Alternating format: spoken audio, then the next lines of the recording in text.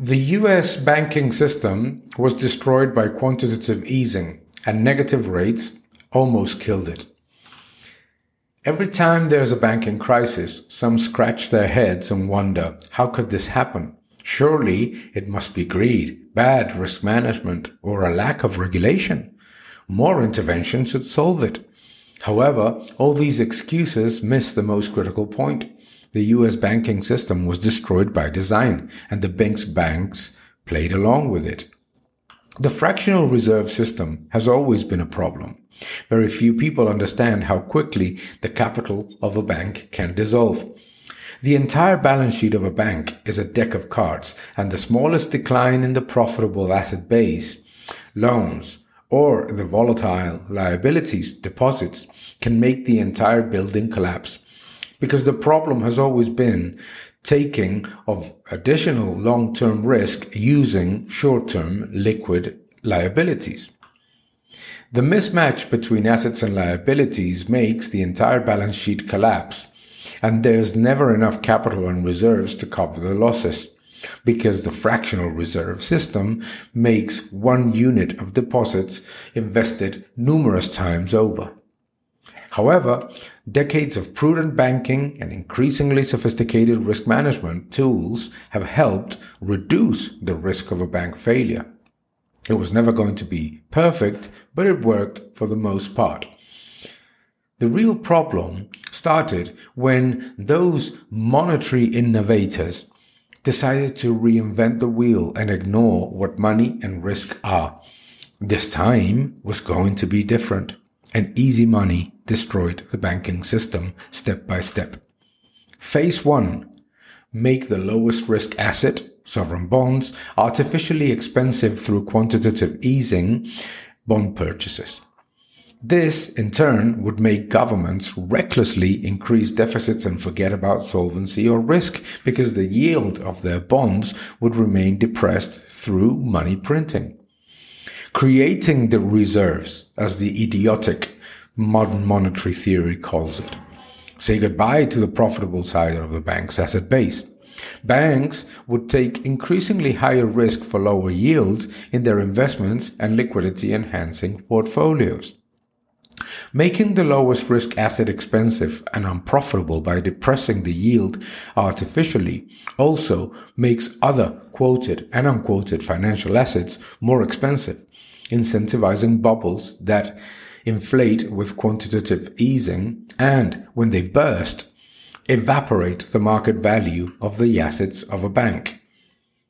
Phase 2. Introduce negative real and nominal rates.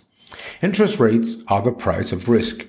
Manipulate interest rates and you incentivize extraordinary risk-taking even if the bank doesn't intend to. Negative rates are the destruction of money and the clearest way to make the balance sheet of a bank even more fragile. The loans side of the asset base makes no real return. The leverage on the loans needs to rise. Banks take on more risk than expected for lower returns with each lending operation, and the investment side is full of increasingly overvalued assets that rise in price with quantitative easing despite weak economic conditions, but burst all at the same time. Phase 3. Bail out the big banks, let the small collapse. The latest perverse incentive is to make whole the depositors of large banks through a special assessment to the Federal Deposit Insurance Corporation, which creates an incentive for large depositors to take their money away from regional and small banks and place those funds at too big to fail banks. However, the too big to fail banks are also the ones that accumulate more risk in large zombie firms and big derivatives position taken to try to squeeze some margins and returns out of financial repression. Big banks actually need to leverage more their balance sheet in order to generate a positive return in financial repression periods. This is how banks are destroyed by easy money. No amount of regulation can avoid these collapses because regulation is the problem. No amount of regulation can prevent a financial crisis when it is the regulator who incentivizes the accumulation of risk in sovereign bonds by deeming sovereign bonds as no-risk asset. And the supervisor prints trillions of dollars, which disguises risk with negative rates. Bad risk management? Maybe. However, do we think that the risk managers at these failed banks were stupid and didn't understand the risk of the asset and liability mismatch? Banks only accumulate risk in the assets they see and are told have no risk. The Federal Reserve purchases trillions of sovereign bonds and mortgage-backed securities. Why would anyone think that those are high-risk assets? Real estate is the safest activity to lend to because the last thing that families stop paying is a mortgage. Why believe it is a high-risk asset? However, it is much worse because the Federal Reserve also purchases mortgage-backed securities. So even if you think that mortgages may be risky, the Federal Reserve is telling you otherwise.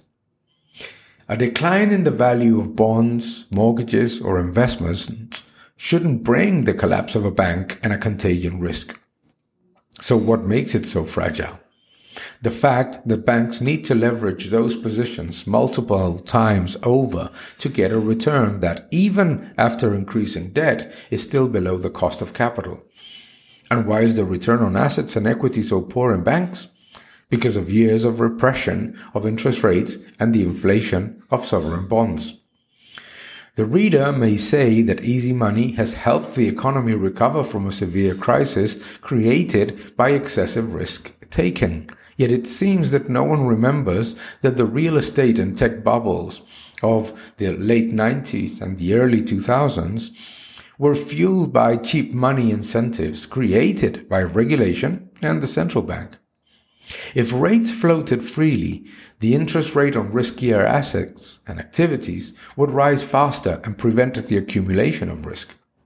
Furthermore, if central banks didn't perpetuate the disguise of risk through the massive purchase of sovereign bonds at any price, the lowest risk asset wouldn't create a domino effect of valuation and price, nor the subsequent collapse.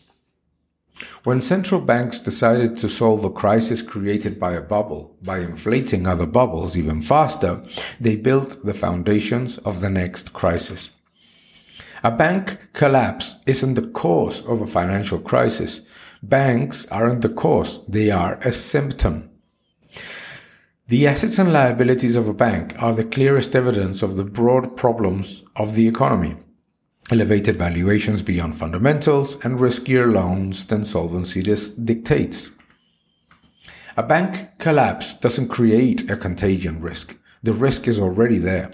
The bank that collapses, usually a weak link in a long chain, is only the warning sign of something that's widespread and happening elsewhere. Banks aren't the cause of a crisis. They are the symptoms of the accumulation of excessive risk throughout the economy, a risk that would not have been built in such a widespread way if the price and quantity of money weren't constantly manipulated to disguise it. This crisis will also be solved by incentivizing more risk. Wait and see.